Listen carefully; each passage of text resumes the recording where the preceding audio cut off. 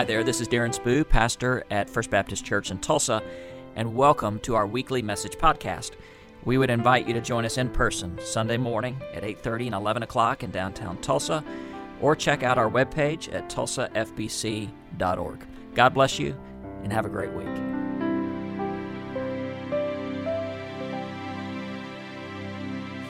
Well, I want to welcome you again to our church community. My name is Dave, as I said a moment ago. I'm one of the ministers here. We're actually continuing a micro-sermon series, exploring favorite passages of Scripture, where we all get a chance to share what our favorite passage is. Last week, you heard Darren share one of his favorite passages from Isaiah 42:16. Next week, our student minister, Matt, is going to be sharing his favorite passage of Scripture. You actually won't want to miss it, so I want to invite you back for that. But between now and then, I have the privilege of sharing with you my favorite passage as well. Before I go there, though, I'd like to share a story with you. You know, it's actually kind of funny. From an early age, I've always wanted to be a pastor. And would you believe that at 6 years old, I had a thriving pulpit ministry? It's true. Actually, if you can picture a worship center with beautiful avocado 80s green shag carpet, and white walls rising above it, towering to a vaulted ceiling. Imagine the song "God is Good" playing in the background as bodies rustled into what would be a packed house for that particular morning. Everyone wrestled in to find a seat. You could even hear the creaking of those old wooden pews as individuals sat down, so close they were shoulder to shoulder. But the audience actually wasn't filled with people. See, they were filled with well-loved, well-worn, wait for it, stuffed animals. My parents weren't actually going to church at the time, and so as I thought there was something significant about, hey buddy, I thought there was something significant about worshiping God, about connecting with Him, about not simply just sitting around. And so I took my stuffed animals and I lined them up along the front row of my bed so they could have a front row seat for what was about to happen. Then I would take my hamper, turn it upside down. That would become the pulpit. I would take an old blue Gideon Bible, open it up, and share an old fiery sermon with gusto. And let me tell you, my friends, it was a teddy bear revival. Every furry critter had such an amazing response that there was not a single ounce of cotton that would see hell on Judgment Day. Now, I borrowed that last line. That's actually from a song called Teddy Bear Revival. That song was written by my friend Thomas about my childhood antics that I shared with him when we were in a band together when we were in college. If you happen to come to my office in the next few weeks, I'd love to play it for you sometime.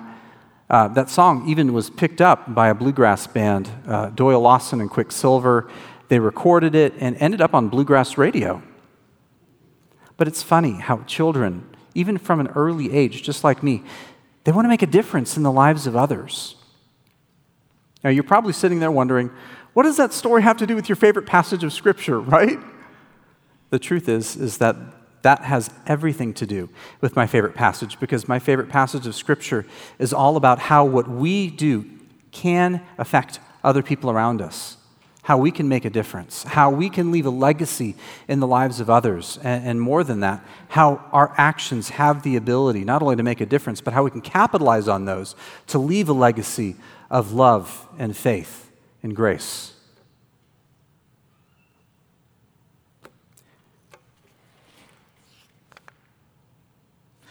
As I lined up those stuffed animals, I was doing what I knew how to do to try and invest in the lives of other people, to make a difference there.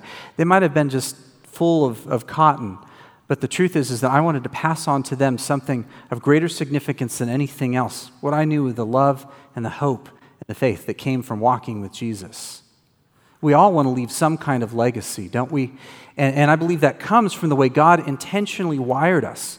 God designed us in His image and likeness. He designed us in such a way that we want to make a lasting impact in other people. Ecclesiastes 3:11 puts it this way, that He designed us with eternity on our hearts. He designed us in such a way that we want to make sure that we pass on to other people something that has a lasting impact. So maybe for you, you want to leave a legacy of financial security for your children or for your grandchildren. Maybe you want to leave a legacy of rich memories where you have shared history together, and as you look back over your lifespan, you're able to celebrate these rich memories that you had together. Whatever it is, we all want to do something that impacts other people and leaves a lasting impression in their lives. Well, this morning we'll look at Philippians chapter 3, verses 7 through 11, as Paul shares his lasting legacy of sorts. See, Paul didn't want to be remembered based on his knowledge, based on his achievements, based on his education. He actually shares in our passage for today that there was something much more important. He wanted to be known by his passionate pursuit of Christ, that nothing else quite measured up to that.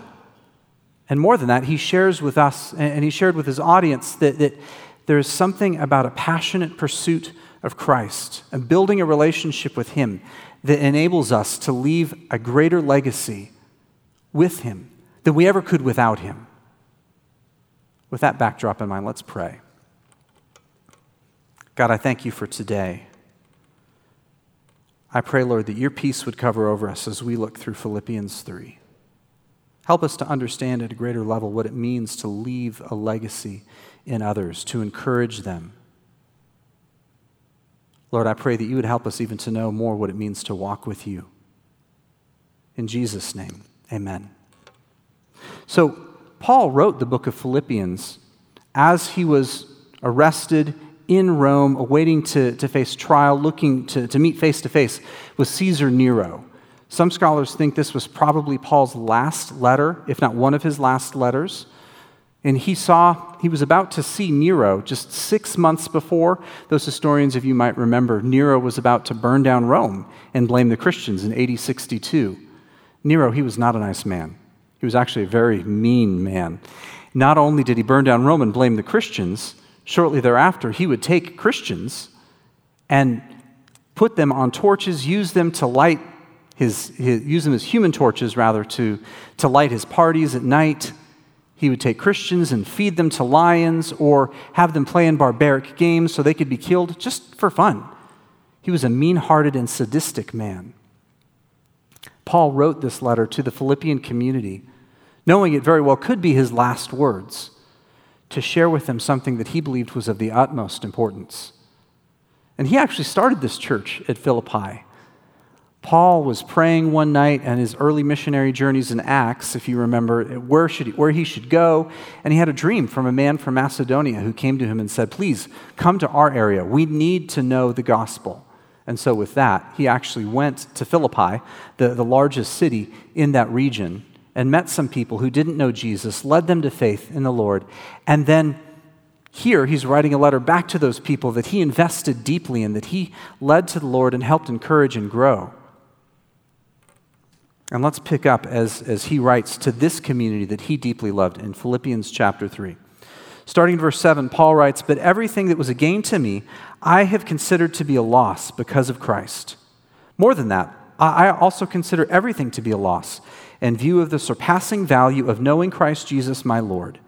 Because of him, I have suffered the loss of all things and consider them as dung, so that I might gain Christ and be found in him, not having a righteousness of my own from the law, but one that is through faith in Christ, the righteousness from God based on faith.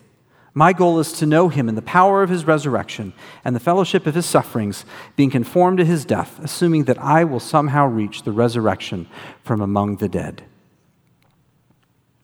As Paul wrote this passage, he immediately starts comparing and contrasting, using financial terms, quite literally. He's accounting his life and saying that what he once valued and thought was significant, that he'd built his life as a legacy for, he now cast aside. He considered that worth nothing compared to something of much greater value, and that was pursuing a relationship with Jesus and running after him. Paul, not only that, but then Paul wrote these words to encourage people that he dearly loved, men and women of the church of Philippi that he'd personally invested in, so that they would know that they could find something of greater value to base their lives on more than anything else. I actually love the book of Philippians for lots of reasons, but one of them is because you can actually feel the passion of Paul dripping from each word, from each page in this text. You can feel Paul's intense wanting to encourage other people to grow in their faith. But as Paul writes, he also doesn't sugarcoat the truth. I love that he describes the Christian life isn't always easy. There will be suffering. There is death.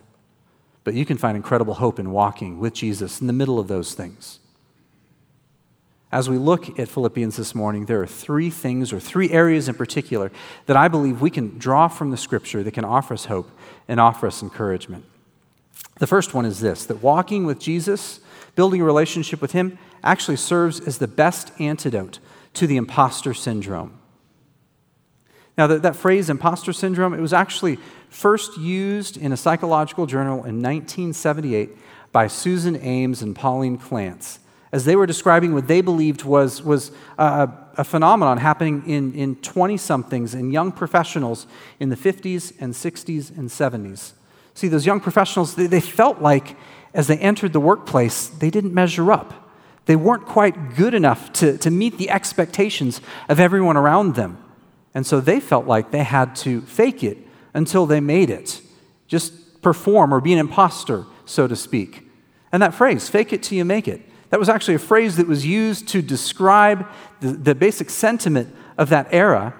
It was actually first used in pop culture in 1968 by the band Simon and Garfunkel in their song, Fakin' It, where Simon's saying, I'm not really making it, I'm just faking it.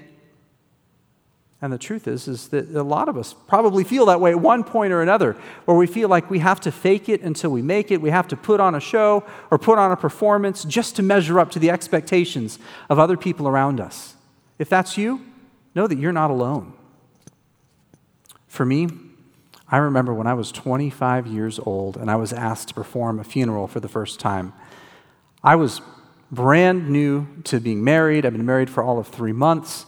I was in a new job on staff at a church for 3 weeks, just graduated from seminary, and it was my turn up to do a funeral. And so I met with this family whose grandmother, 88 years old. And they shared with me their stories of how she made an impact on them. As they started sobbing, I remember thinking, oh my goodness, who am I to be able to pour into them? I don't know if I can really give them comfort or hope. And so in that moment, I prayed and I asked God to give me the right words to encourage them, to fill them with hope.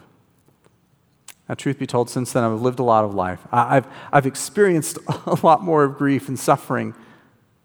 In that moment, God used me to be able to encourage them. But even now, there are moments that I still feel like I'm not quite measuring up.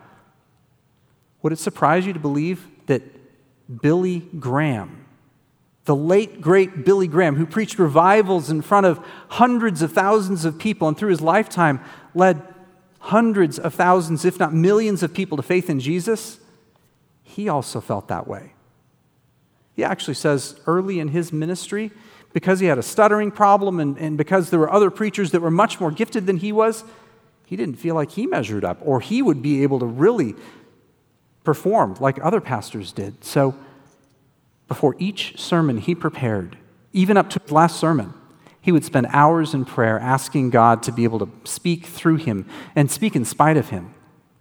He would also go out into a field and practice his sermons, not in front of people, but in empty fields in the backwoods of North Carolina filled with nothing but tree stumps. He found that he could lean into God and use that to trust him. Just like I found as I prayed that moment, I found incredible peace that God would walk with me. Paul shares in our passage that he wanted to be found in Jesus, not having a righteousness of his own that came from the law, not something that he did himself, but that which came through Christ Jesus and his work on the cross. See, Paul knew it didn't matter what he did. It didn't matter how many times he made mistakes or how many times he felt like he didn't measure up or he wasn't good enough. Because of what Jesus did through the cross, he had a sure footing. Paul actually put it this way in another passage in 2 Corinthians 5:21, that God made Jesus, who knew no sin, to take on the full weight of all of our inadequacies, of all of our shortcomings, of all of those things that we feel like inside of us aren't good enough, and then exchanged that with his perfect life through the cross, so that we can find a sure footing there in an identity rooted in what Jesus did, not an identity rooted in any of our feelings or us not feeling good enough. And all we have to do is simply point to that reality, what Jesus did through the cross, to be the answer to our feelings of inadequacy or our feelings of that imposter syndrome creeping up inside of us. And we can let that be our gain and everything else be a loss. There's a second thing that I want to pull from the scripture, and that is this, that just as we walk with God and remember that in doing so, that it's because of more what he does than because of what we can do, we can find an identity that's rooted in the power of God. We can also find an identity that's rooted in the power of God. Paul said in Philippians 3:10, I want to know Jesus and I want to know the power of his resurrection. That same God that created everything around us that we can see, that we can experience, that same God that calls things from darkness into life or death to light, that God is alive in us anytime that we say yes to him, and he's continually renewing our soul. It doesn't matter. We all make mistakes. We all have shortcomings. But those things don't have to define who we are. Instead, we can be defined by the power of God at work in our lives through what Jesus did in and through the cross. Some of you may know that I'm a bit of an optimist. And actually, that may be an understatement. Some people say that the glass is half empty. Other people say the glass is half full. I typically think of the glass as overflowing. And that typically comes back to be a personality flaw because I'm overly trusting of other people. And so a few years ago, I was asked to lead an event. It was an outreach event for my church that I was serving at. I planned a great outreach at a local park. We actually had several bands that were lined up. I had a guest speaker that was going to come and share the gospel message. And as I was planning this event, I wanted to make sure there would be enough power for the bands to play and perform. And so I called the parks manager for that city just to make sure that there would be enough power. He assured me countless times as I called him again and again just to make sure that there were outlets in several places. He told me where those were. He told me there was more than enough power. And so naively, I took him at face value. The day of the event came. We started plugging equipment in, and nothing worked. So frantically, I tried to plug things into different outlets everywhere I could find it. Actually wasn't working. I was lucky that none of the fuses blew or none of the equipment broke because there just wasn't enough amperage in the lines. So I called a friend who worked in the construction business. Within 30 minutes, he was able to bring 2 generators on site. We got everything back up and running, and we had a great night. A lot of people heard the gospel and responded. It was a good thing. One thing I learned from that event was this: without power, nothing works. Without the power of God in our lives, it doesn't matter what we do or how much we try to perform on our own. God's power through Jesus' work on the cross, though, is more than enough to cover over all of our failures or shortcomings or inadequacies. And that power is available to all of us at any moment's notice. The Bible says that all who call on the name of the Lord who are saved, and his mercies are new every morning. His grace is available to us. All we have to do is just say yes to him or say, Lord, I need you, like that song that we sang just a couple of moments ago. Well, my children have gotten into a new book series called Dog Man. If any of you are young parents, you've probably read the book series Dog Man. If you're not familiar with that, it's a book series, about 10 books or so, with this half dog, half man hero who goes and saves his city from destruction again and again and again. And another one of the main characters in the story beyond this dog man is this child of a villain who's named Little Petey. Little Petey ends up being another hero in the story. Little Petey himself is quite the optimist. He looks at everyone around him, and as he sees the city moving towards destruction, even these villains, he believes are redeemable. There is no character who's too far gone or too far lost. For little Petey, it doesn't matter if one page before or even just a couple of pages back, this person was plotting tremendous evil. What mattered was what that individual chose in this moment. That individual could choose a different path, that they didn't have to be defined by whatever their past was. What I find is incredible is that the way these authors define little Petey, whether they intended to do so or not, sounds a lot like how the Bible describes Jesus, speaking to you and to me. Because the truth is that Jesus stands before us and says, it doesn't matter what mistakes or failures you have. It doesn't matter what's in your past. What matters is what you do with the cross. And you can find power to overcome anything. Even now, some of you might feel like you're not good enough. Some of you might feel like you have circumstances that are too great to deal with. Maybe you feel down or discouraged. Maybe you even feel like there's something from your past that precludes you from really being able to find peace with God. The truth is that God's power is enough to cover over those things. God's power through what Jesus did in and through the cross, just like it was enough to cover over that feeling of not being good enough, that inadequacy that comes from the imposter syndrome, what Jesus did through the cross is enough to overcome every sin, every struggle. And more than that, what Jesus did through the cross gives us the power to victoriously defeat sin and hell and the grave. We can find freedom as we look to the cross and look to find hope in Him, no matter what our past looks like. And not only that, when we say yes to Jesus, I love how Paul says that in 2 Corinthians 5:17, that we as Christians get to automatically in that moment become agents of reconciliation. Act like little Petey did for other people, reminding them that they can find hope and faith in and through the very cross that we found hope in. We have the opportunity to invite other people to experience that same hope and same faith. We can become difference makers for other people as well. There's one more thing that I want to look at from our passage that I believe can offer us a sense of hope or encouragement, and that's related to this idea of suffering. You know, the book of Philippians is a book that is largely about joy, and if you read anything about Philippians, you've probably heard that it's a book that has the word joy in it more than any other book in the New Testament. I believe that it is a book of joy because Paul experienced great suffering. Not only that, but Paul invited God into the suffering with him. God wanted to walk with him in that suffering, and so it was because of that he experienced great joy. And so as he wrote these words, I believe he wants us to know that we too can know that God wants to walk with us in the middle of our struggles and in the middle of our suffering because he cares deeply about us. You know, Paul said in Philippians 3:10, we just read a moment ago, I want to know Jesus. I want to know the power of his resurrection. I want to share in the fellowship of his sufferings.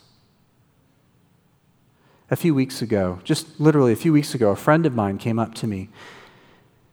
He shrugged his shoulders, took a deep breath, and said, I guess I'm in the grief club now. And then he went on to unpack that a little bit. See, a few weeks before, his dad had just passed away. And he'd always known prior to that point what it was like, or he thought he knew what it was like when someone lost a loved one. But this was the first time he lost someone really close to him. And all of a sudden, instead of just having empathy or concern for other people when they lost someone close to them, he was filled with a new sense of compassion, overwhelming concern for other people because he knew how deeply the wounds went when someone that he loved was gone. And so it formed this new sort of club for him where he was deeply filled with compassion for other people. Paul said that he wanted to know the fellowship of sufferings. He wanted to be part of this kind of club where he got to experience suffering as Jesus did. You know, as you look through the New Testament, you can see Jesus suffered incredibly for us. Jesus walked the earth. The Bible even says in Hebrews 4:15 that Jesus experienced all of life, just like we have, including suffering. And as he did so for us. Paul didn't want to simply be a bystander, like my friend had been before he experienced that level of grief. Paul actually wanted to be a part of the Jesus Club, to know at a deep level what it meant to experience suffering and pain, knowing that suffering and pain was ultimately for other people. Jesus died on the cross so that other people could experience hope. And Paul wanted to experience that level of suffering so that it would produce in him compassion that would spill out, it would impact other people and encourage them to find hope through the cross. A few years ago, when I was in seminary, one of my professors was diagnosed with terminal cancer. As his doctors gave him the news, they told him they didn't think there was a whole lot that they could do. They were going to try chemo, but they weren't sure there was much more to his life here on earth. As he shared that news with myself and my classmates on campus at Baylor University, the first thing that I thought I would do is that I wanted to rally the students together to pray and intercede for my friend, for my professor, for my mentor, Dr. Conyers, to ask God to intervene, and maybe God would bring healing. And so I rallied my friends on campus at Baylor. We gathered around him. We prayed for him. There's nothing wrong with that. Certainly praying for healing is a good thing. My professor, he actually pulled me aside after we were done. While he thanked me for that, he shared with me that God had been speaking to him. He said that death, as well as life, were part of this sin-shattered world that we live in. In spite of those things, he knew that God had walked with him. He was proud of the fact that he'd built his entire life on walking with God. And so there might have been moments where he struggled from time to time, and he looked back at his journals over the years, and he could see how in those moments, God had walked with him and carried him through those difficult circumstances. So even in his present moment, when he felt down and discouraged, he could look back at where God was an anchor and God was a source of strength for him. Certainly he had cancer and he was filled with physical suffering in his body, but because he knew that God had walked with him in the past, he was more excited than ever to see Jesus face to face one day. And so everywhere he went, whether it was going to Houston for cancer treatments at MD Anderson, whether it was going to his doctor's office in Waco, whether it was going to the grocery store, it was very evident that he was suffering, that he had his cancer port for chemo or his port for chemo on him. He looked weak. People would ask how he was doing. He had a big smile on his face when they asked that, and as he would share with them that he found incredible hope in walking with God in spite of his present circumstances because he knew his Savior loved him so much, and other people could know that love as well. See, that suffering that he had within him, it produced this overwhelming sense of compassion for other people because he wanted them to know and experience the same love that he had known and he'd built his life around. When I think of what it means to leave and lead a life of legacy, I think of Chip Conyers, who embodied Philippians 3, 7 through 11, as he not only knew Jesus and knew the power of his resurrection, but knew fellowship of suffering with God that produced in him a sense of compassion for other people, so much so that he didn't care about making himself great. He actually wanted to step out of the spotlight and put God in the spotlight so that other people would know that there was hope and nothing greater than walking with Jesus. I personally want to know Jesus. I want to know the power that comes from walking with him, and I want to share in the fellowship of his sufferings, knowing that will produce in me being a part of Jesus' club. I am so convinced that nothing else matters, that we can find greater hope nowhere else than a part of Jesus' club. I want to encourage you this week as you think back at your life, you look at your life goals, you look at all of your accomplishments. If you feel like your life doesn't measure up, remember Philippians 3. Remember that you can be a part of the Jesus Club and make your life count for something more. Let's stand. And let's pray together. Thanks so much for listening to our weekly message podcast. At the end of each worship service on Sunday morning, I offer a simple blessing, and I offer that blessing to you today. May the Lord bless you and keep you. May the Lord make His face shine upon you, and may God grant you peace, both now and forever. Amen.